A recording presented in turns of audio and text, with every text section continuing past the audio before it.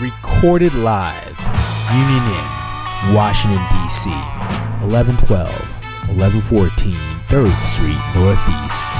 We are steps to Nome Gallaudet Metro. Nice, brisk walk to Union Station. And a leisurely jog to the Capitol Hill. I am the illustrious Innkeeper Freddy, host extraordinaire.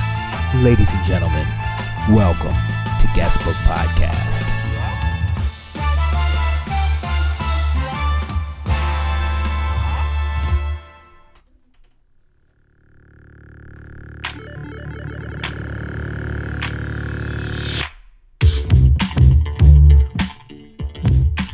Guestbook Podcast, ladies and gentlemen. How you doing out there? We got a special guest, a Toastmasters alum here. So you all are about to get some tips on how to do when you're speaking in front of people. Mr. Mark Stanton, how you doing? I'm doing good, but it's going to cost you. Charged by the hour. Hey, I don't blame you, man. What do we listen to? This is OK Go. This is one of my favorite bands. Saw these guys live in Oakland, where I live currently. Really great band, like phenomenal musicians. Lots of energy in their music, a lot of musicality to it. But it's fun. It's just fun music. This is it's not through. He's talking to his lady that we're not through yet. We're not done. We're not done. I know you're a little bit tired. I'm a little bit tired too, but we're not done. Yeah, hopefully he's not stalking her. No. This is they're together. They're still together. Okay. This is not post-coital. It's not pre-coital. It is right in the middle. He's saying we're not through. Yeah, that's when you get to the real meat of it, right there. Literally. Right now, you're living in the Bay Area. That's right. But you are originally from New York. I am. I'm from Syracuse, where nobody is excited to go. Unless you're going to SU. You're going to Syracuse University, you're excited about it. You guys have a good fall foliage, though, right? It's beautiful up there. We have the seasons. Yeah. In California, we don't have seasons. And when people go west, they're like, I love California, but I miss the seasons. I'm like, man, I don't miss shoveling a single driveway or raking a single lawn of leaves. I'm doing good with that. How far is Syracuse from Buffalo? It's 2 hours. Okay. Yeah, 2 hours east of Buffalo. So most people who are from Syracuse, who's their football team? The Giants or Buffalo? Either. Growing up, and this is back when I really cared about football, I was a big Giants fan. Okay. And that's just because my dad was a Giants fan. But it's kind of split. But people are typically not all that happy with either option. Yeah. Unless they're beating Tom Brady. Everybody's happy when that's happening. You know what? Even there's people in Boston that are happy about that. You have an interesting sort of path in getting to becoming the public speaking master coach that you are. Yeah. And it starts from having a background in New York, in the arts. Yeah. The short of it is I was in singing my whole life, growing up in choirs forever, and eventually got into music theater, which got me into acting school in Manhattan, and I was doing that for a while, and that was the path I wanted, to be an actor more than anything else. But I wanted to be an actor until I really started acting in the field and was like, wow, this industry's terrible. I need to get the hell out of here. This is a miserable living. Not the best way to pay your bills. I don't recommend it unless there is nothing else you can possibly imagine doing. Don't do acting. If there's anything else in my acting school, they said, if there's anything else you can fall back on, you will fall back on it. Acting is too hard a profession for people to stay in if they've got a comfortable option somewhere else. So I ended up falling back on my other options, which I have way more than one passion. So I love psychology. Went back to school for psychology in California. That was 11 years ago. I've been out there 11 years now. On the West Coast. Yeah. So you're a West Coast guy now. Exactly. And so from the psychology thing, I was almost a therapist. I was working towards my hours. And then somebody just kind of sprung it on me like, hey, man, you want to teach some public speaking workshops? I was like, damn, that'd be easy. With all my background, that's like so in my skill set. That's ridiculous. So I tried it out and fell in love with it. And I never knew we could make a living doing it. And I've been doing it ever since. It's been 5 years, and I'm so happy I'm doing it. People spend their careers. They spend like all this time in college and grad school and all this time, like, young in their career, building skills in their field. But one skill they're not building is how to present that information, how to present that expertise in a way that compels people, that inspires them, that moves them to action. So when they get up to give a presentation, they're not only nervous as hell, but they don't know what the message is. They flounder. They give visuals that don't really help, and the entire experience is miserable for everybody. People just aren't having a good time with it. Boring as hell to watch. So trying to get them to figure out how to write a good narrative that actually compels people, that's actually exciting to listen to, and they're also learning and being persuaded to do something awesome. So what are some common mistakes people make? There's so many things. First and foremost, they don't start with a clear message. People usually begin with a topic. I'm gonna talk about Q3 results, right? Q3. What are our numbers in Q3? That's what it's going to be. It's a topic. It's usually not the persuasion you're looking for them to have. So you got to start with an action. The what and the why. We need to do this so that this can happen. That right there is the core of the presentation. Once you have that, you can build something brilliant around it. But if you start off with the topic is marketing, there's like 1,000 ways you can go, and you're going to talk about so many things that the message is going to be diluted, and people are scratching their head and they're lost in their phone because they're bored. And is the what and the why with relation to the person speaking, or is it to the audience they're speaking to? The what and the why is what you want them to do and why they should do it. You see, I have to, and here's another big mistake people make, is people will deliver the information that they think is important for the reasons they think are important. But they're forgetting this is all about the audience. Yeah. It's all about, everything we do is about them. It's not about us, it's about them. And if we can get them to focus on what does the audience care about, not what I care about, what do they care about? What do they want? What are they worried about? And if we can speak to those things, then their ears are going to perk. They're going to be leaning in versus tuning out. Now, in our conversation before, you had talked about PowerPoint. Yeah. And how PowerPoint is often misleading, or the wrong way that people go with respect to their presentations. Mm-hmm. I wanted you to elaborate on that, because I thought it was quite interesting. It's funny. So we have all the facilitators that I work with. We all have the same deck that we work from when we teach these workshops. We show a number of examples of the right way to do it and then the terrible way to do it. And when we show the terrible way of doing it, everybody, no matter what industry, no matter what company, no matter where in the world we are, people always laugh and they say, "Oh my God, you took that from our decks, didn't you?" And we're like, no, but everybody does it the same way no matter where you go. It's terrible. They throw so many ideas onto one slide. They'll pack text upon text, bullet after bullet after sentence after sentence. The brain sees that and it tunes out. The brain is wired for simplicity. We want simplicity. People don't know how to do that. A big part of the reason is they feel confined with how many slides they should be using. Oh, our boss doesn't want us to use more than 10 slides. The slide count doesn't matter, and there's a number of ways that we prove that. But if you're giving them one idea per slide, which is so simple, and then reduce all of that down to its core, just a few words, one simple image, one simple chart. If you can do that and show that to them while having a conversation about it, they don't even notice the slide is there. They see it, they ingest it effortlessly. And their brain isn't left overwhelmed. It's not overburdened. They can be with you in the narrative that you're talking about. Versus something that's very content heavy, you have to spend so much of your brain power in order to ingest that message. Your brain will fatigue really early on. So we wonder why we can't be effective when we're presenting. It's a lot of the same things where people do all over the world. Mm-hmm. Yeah. So when someone's starting a presentation, they're putting one together, should they start with PowerPoint?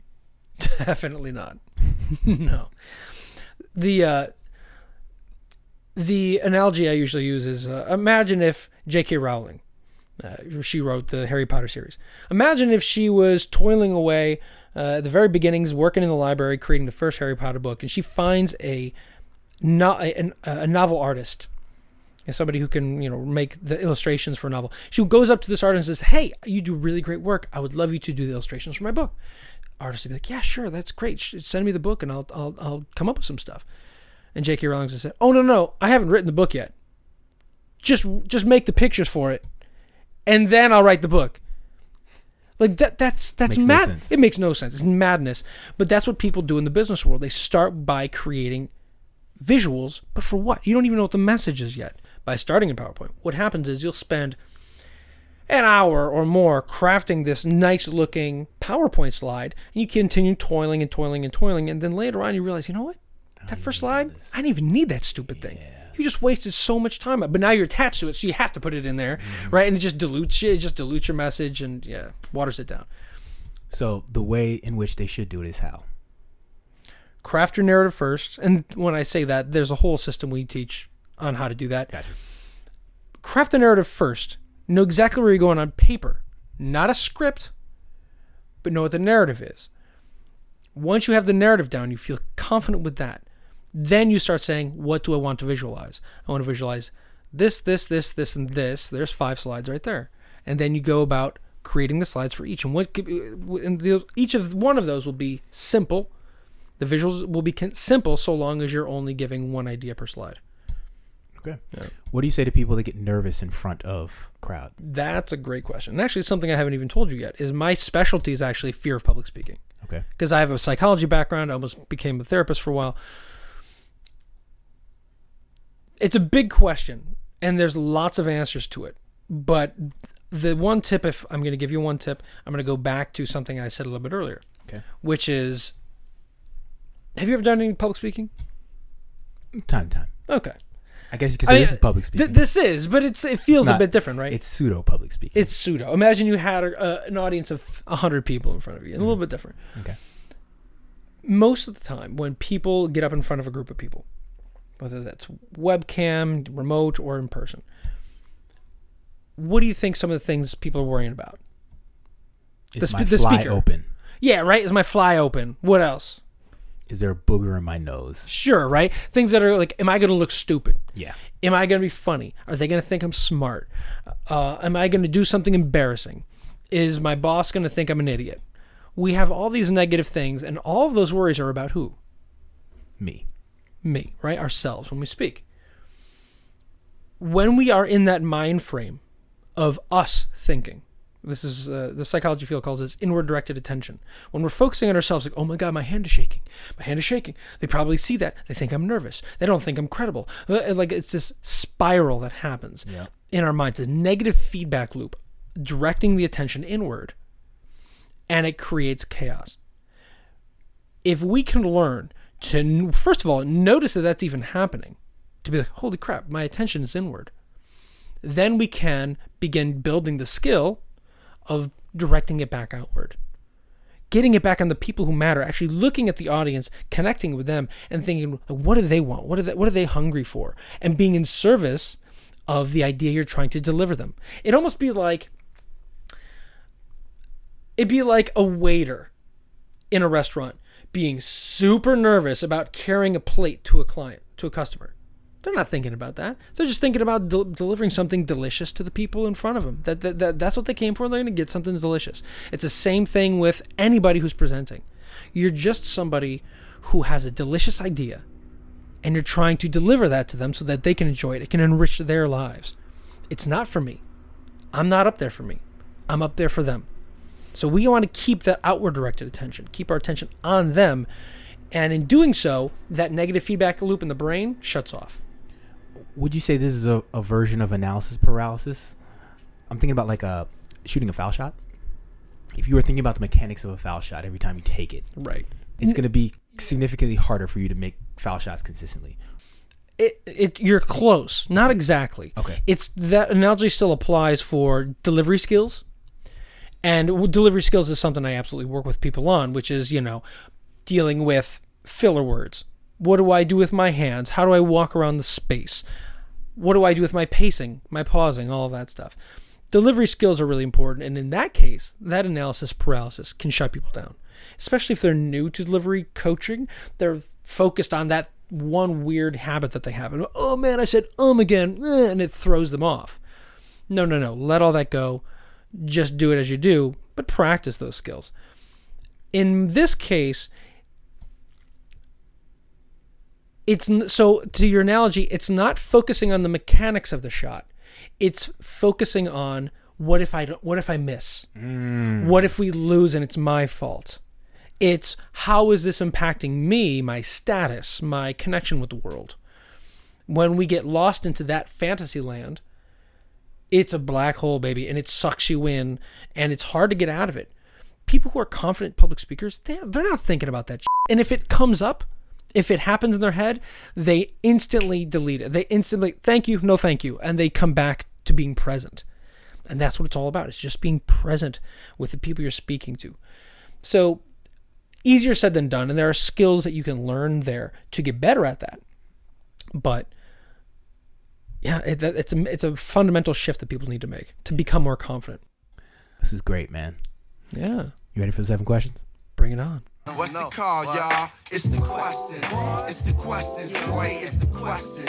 It's the questions. Yeah, the questions. Question number 1. Yeah. Book to add to the library. Okay. I'm going to give you something totally off the wall. Totally off the wall. Dude. It's a book called Seth Speaks.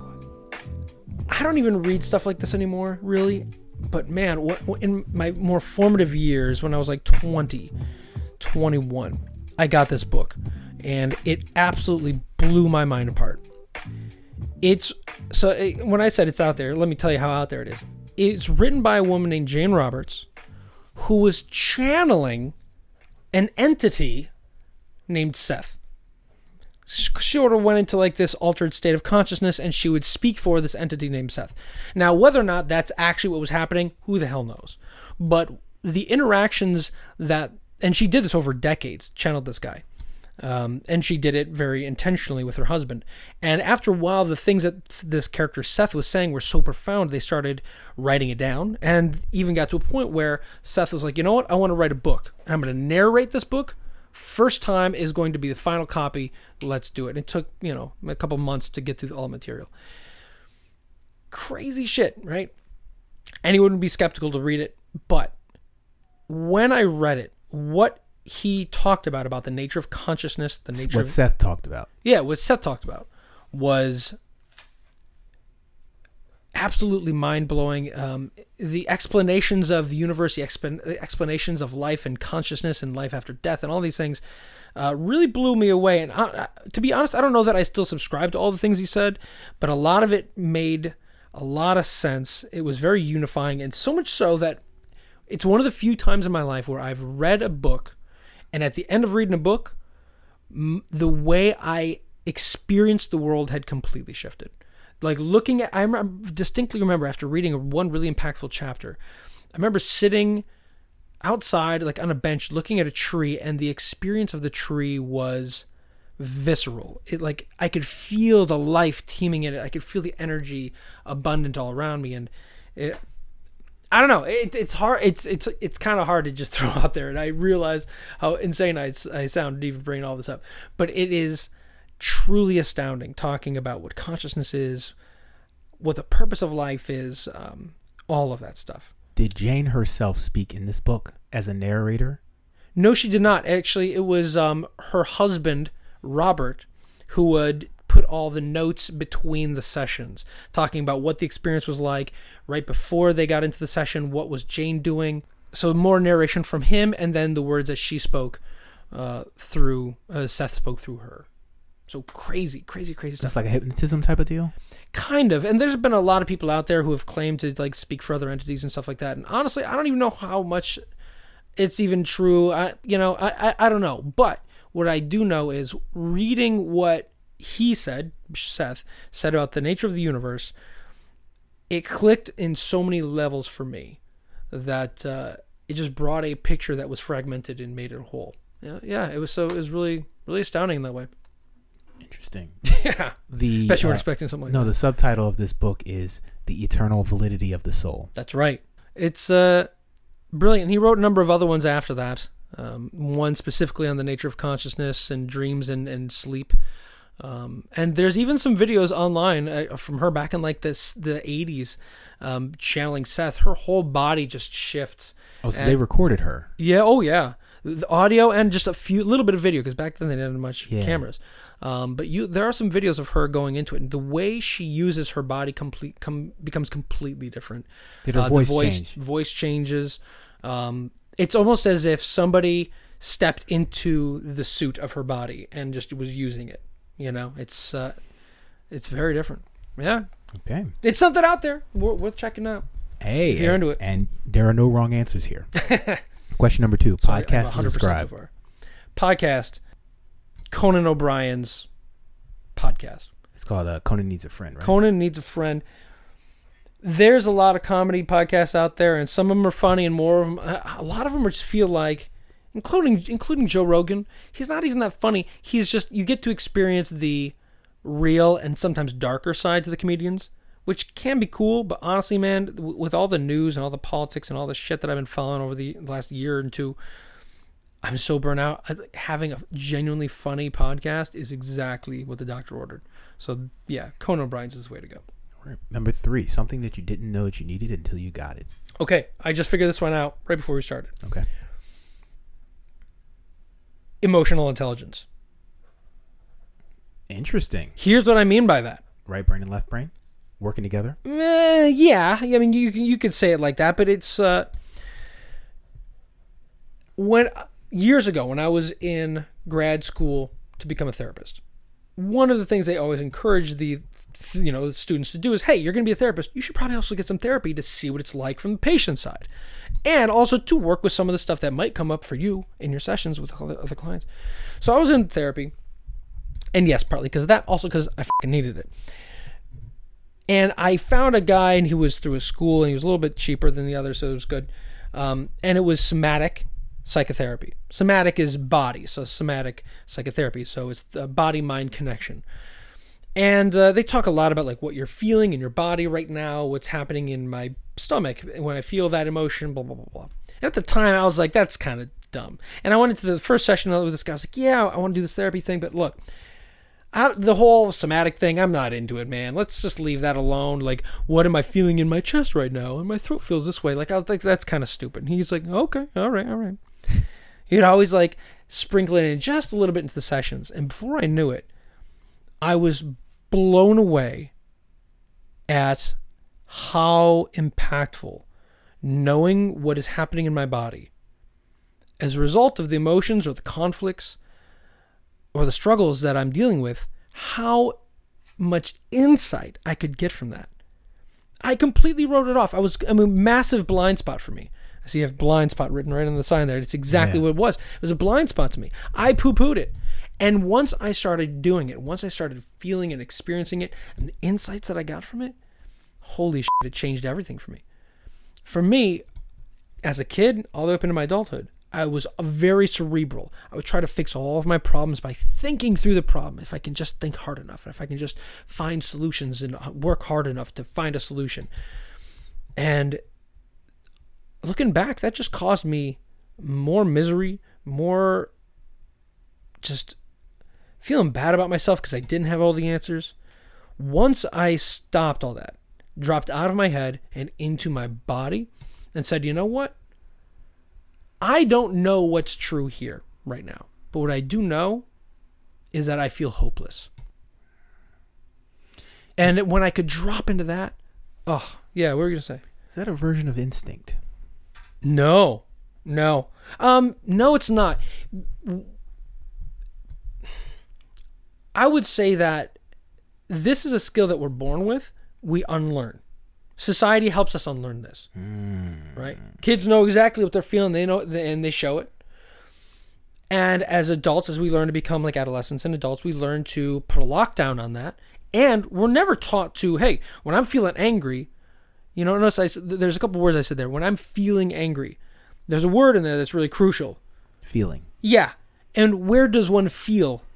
In your brain? You don't feel in your brain. You feel in your body. That's true. Right? That's true. So how do you know you're feeling angry? So for you, how do you know when you're feeling angry?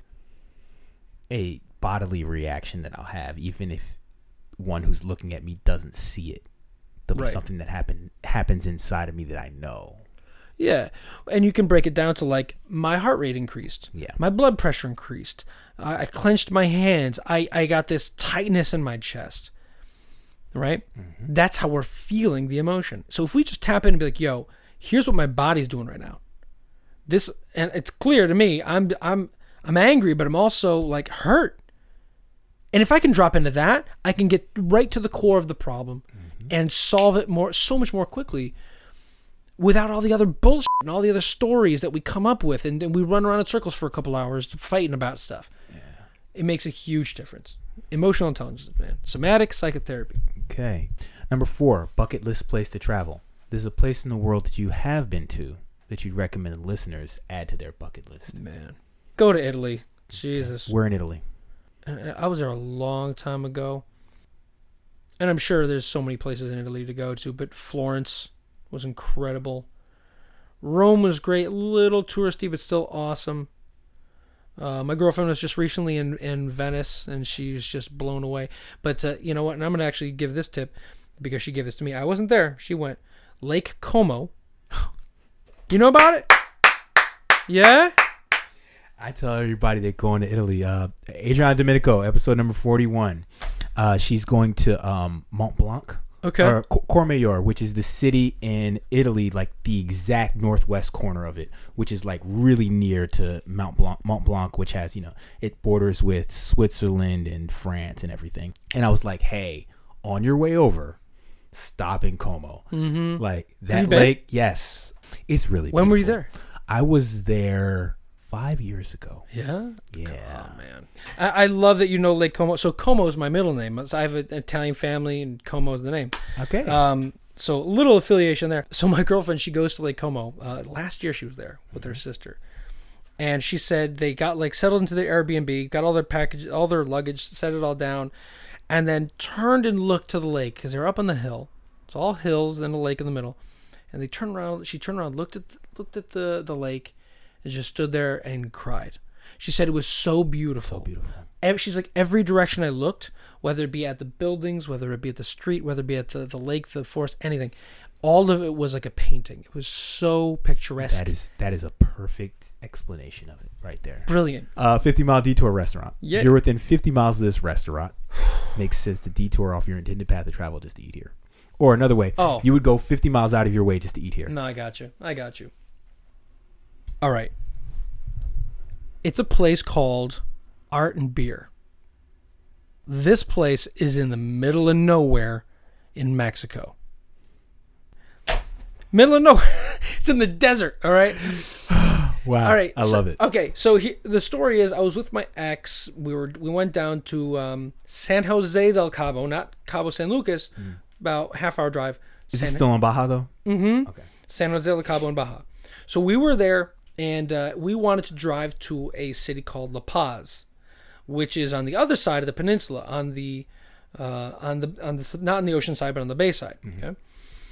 So we're on that drive, and we're heading down. And by the way, along that route, we come across Hotel California, the place that inspired the song. So we stop at that place, and that was awesome. So along the route, we keep going. Eventually, we drive past this place. It was on the other side of the road of the freeway. We drive past, and it's called Art and Beer, and underneath it says Best Beer in the World, it says. And it's in the middle. I mean, you look on either side of the freeway, it's nothing but cactuses that are 12 feet tall. It's ridiculous, but this thing is nestled right in the middle of all that. And we sort of laugh at it, like, oh, best in the world beer, oh, it's funny. On the way back, we end up stopping there because somebody in one of the hotels are like, if you go back to that, you have to go. I was like, really? Okay. We went back there, and it was a magical experience. This guy and his wife, he's Mexican, grew up in Tijuana. He's an architect. And in retiring, he created this place. And every year he builds more onto it, but out of weird materials like using wine bottles and liquor bottles to create, and using plaster around them to create these big sculptures in the garden, this cactus garden. And there's this long walking path through the whole artistic garden that he built, raised up, because there's cactuses everywhere. So it's raised up over the cactuses, but there's a bunch of areas indoors where there's like jazz playing.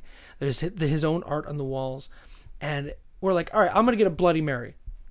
And it's just him and his wife working there. And so we get a Bloody Mary. This guy comes back with a Bloody Mary I've never seen anything like. It had like shrimp, and it was like layered, and it was like unbelievable. He brought a sangria like I've never seen before. I mean, just so original and so built and so intentional. It was absolutely floored us. Was there a hospitality aspect? So could people stay there the night? No, not at all. There's no place to stay. But it was just there's lots of different like nooks where one could have at the table by candlelight with music playing and the Christmas lights kind of hanging all over the place. It's very charming. It's you're passing through the space and then suddenly you stop and have a magical experience and then just keep on to the rest of your life. It's crazy. I like it. Yeah. Number 6, your number 1 skill. This is your number 1 honed craft. I mean, I guess I have to say public speaking because it's what I teach. Okay. Yeah. I'll keep that one short because I've been long-winded on all the other ones. No, you're good. All right. Last but certainly not least, number 7, your number 1 talent. And talent you're saying is innate? Correct. You didn't have to work at it. I'll try not to be long-winded about it, but I have an issue with the talent, the word talent. This isn't the first podcast where that exact statement's been made. Yeah, because no matter what skill, to me it's all skill. Everything's skill. Mm-hmm. The idea of talent inherently tells people if you don't have it, you can't do it. And I think that's horseshit. Because so people who grow up and they're really good at music, it's probably because they've been honing that skill from a younger age.